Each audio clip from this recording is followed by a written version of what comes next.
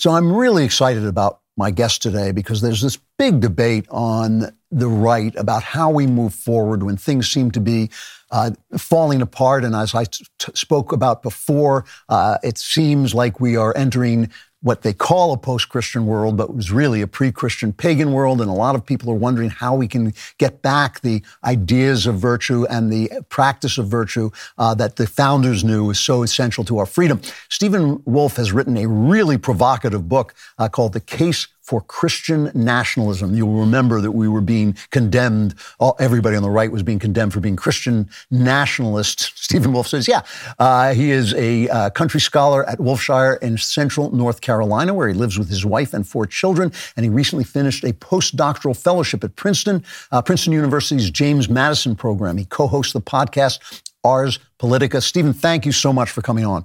Yeah, thank you for having me on. So since Christian nationalism has become virtually a slur on the left, maybe you could start by just giving us something of your definition of what Christian nationalism even means. Yeah, I mean, the simplest definition is that it's simply a nation or a Christian nation that has chosen to arrange itself and act for its good, and that good is both earthly and heavenly good. So that's the simplest kind of definition, and I think that's something Christians should desire and seek after. So it's our earthly and temporal good, which would be just earthly comforts, that sort of thing. But at the same time, have that the nation think, well, there's something higher and greater than just the mash we eat all day. There's something higher, and we should order ourselves to that. Would that affect the way, for instance, lawmakers debate laws and the way laws are made? I think that it would. I think it would, but I think the main point is that there would be this sense in which we, as a people, as a Christian people, ought to think of things higher than not only are the intergenerational way, the thinking in terms of future generations, but also the present generation as well, and their ultimate end. So what is the chief end of man is to glorify God, and to glorify God is to worship God, and that's what we'll do in heaven. So I think the nation, the lawmakers, if they had that in mind, I think we would have laws that would point people to that. Okay, so now the obvious question, does this in any way get in the is it obstructed by the founders' commitment to not having a government establishment of religion and to having free expression of religion, which in the Constitution at least doesn't exclude Judaism and Islam and other religions? Yeah, I think it certainly at the founding era, at the federal level, the First Amendment, of course, only at first, and I think still only applies to the federal government. So yeah, you could not establish religion at the federal system, the federal level. That would impose some kind of denominational, church across the entire nation. But at the time of the founding, there were still several establishments in different states. You had establishments in Connecticut and Massachusetts and other states, and these lasted for decades after the founding. I believe the last one, the last disestablishment was, I think, in early 1830s. I forget the day exactly. But for decades, there were actually church establishments. But at the same time, there was wide religious liberty. So there's the famous letters that George Washington sent to Jewish synagogue and Roman Catholics and Baptists, and said that we as a country are not a persecuting country, despite whatever happened in the 17th century. So there's wide toleration, but there still was and this is expressed in Alexis de Tocqueville's Democracy in America, that there was a widespread self-understanding of American self-conception as a Christian nation that was at the same time highly tolerant of non-Christian religions. So I think it is compatible. So when we're thinking Christian nationalism, we shouldn't necessarily think of Europe in the 16th century, but there is a form we can think of that's very American. That I think we can pull from our own tradition to seek to restore it. There's no question that at the time of the founding, this was a Christian nation in the cultural sense of those words. Now, I don't. It seems to me we're almost the opposite of that. What does a realistic path to this Christian nation look like?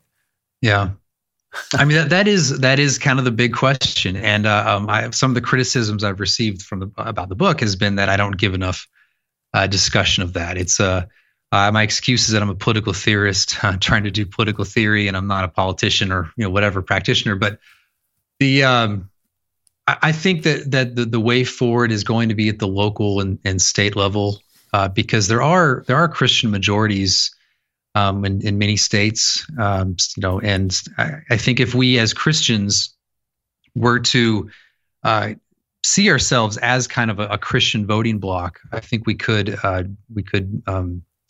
be very effective at the state and local levels, and this would potentially clash with the federal level as well. But I think at this time, with the kind of moral insanity we're seeing in this country, it's time for Christians to not just think about kind of pushing back against critical race theory or pushing back against critical theory or a lot of the anti-Christian sentiment you see among elites, but actually try to replace those as well. So to have a Christian society and a self-confident and explicit Christian society. So not just go back to the old secularism of the 90s or the 80s, but have a kind of a broader, kind of more robust vision of kind of a restoring this Christian self-conception that's reflected in laws and the way we relate to each other as Christians.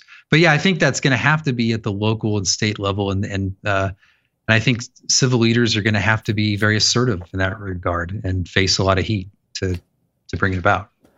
Do you think, I mean, we didn't just kind of tumble to this place. We got here through a process of history, and part of that history were the bloody years of the Reformation, where all of Europe was at each other's throats, and people were burning each other over their, translations of the Bible and over theological points that today, two people can sit down and have a beer and argue about the perpetual virginity of Mary, but then, you were being basically put to death if you didn't get the answer right. And I don't think anybody wants to go back to that, and yet it does seem to be part of monotheism. That there does seem to be this strain in monotheism that makes it very difficult to disagree.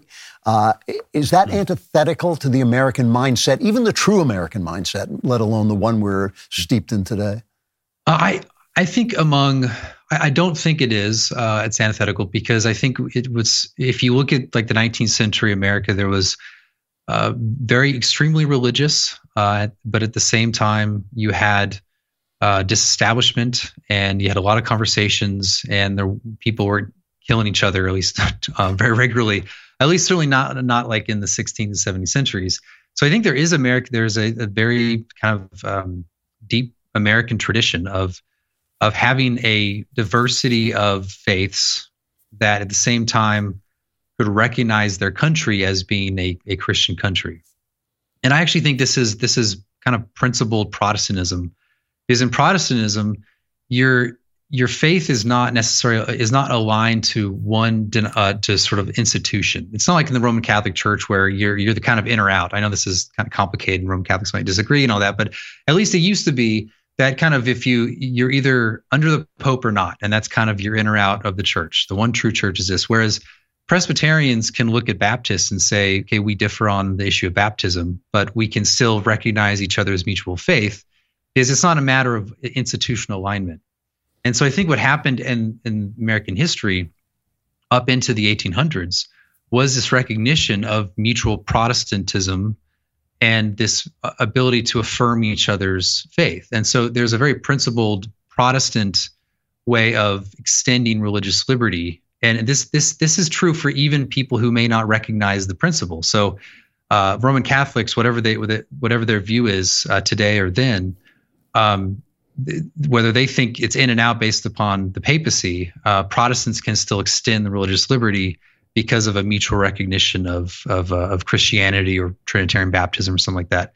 And so I think that the point being that you can have this sort of what I call a pan-Protestant order, where Protestants recognize, following a Protestant principle, that faith is an inward thing, and faith is something that's not an institutional alignment.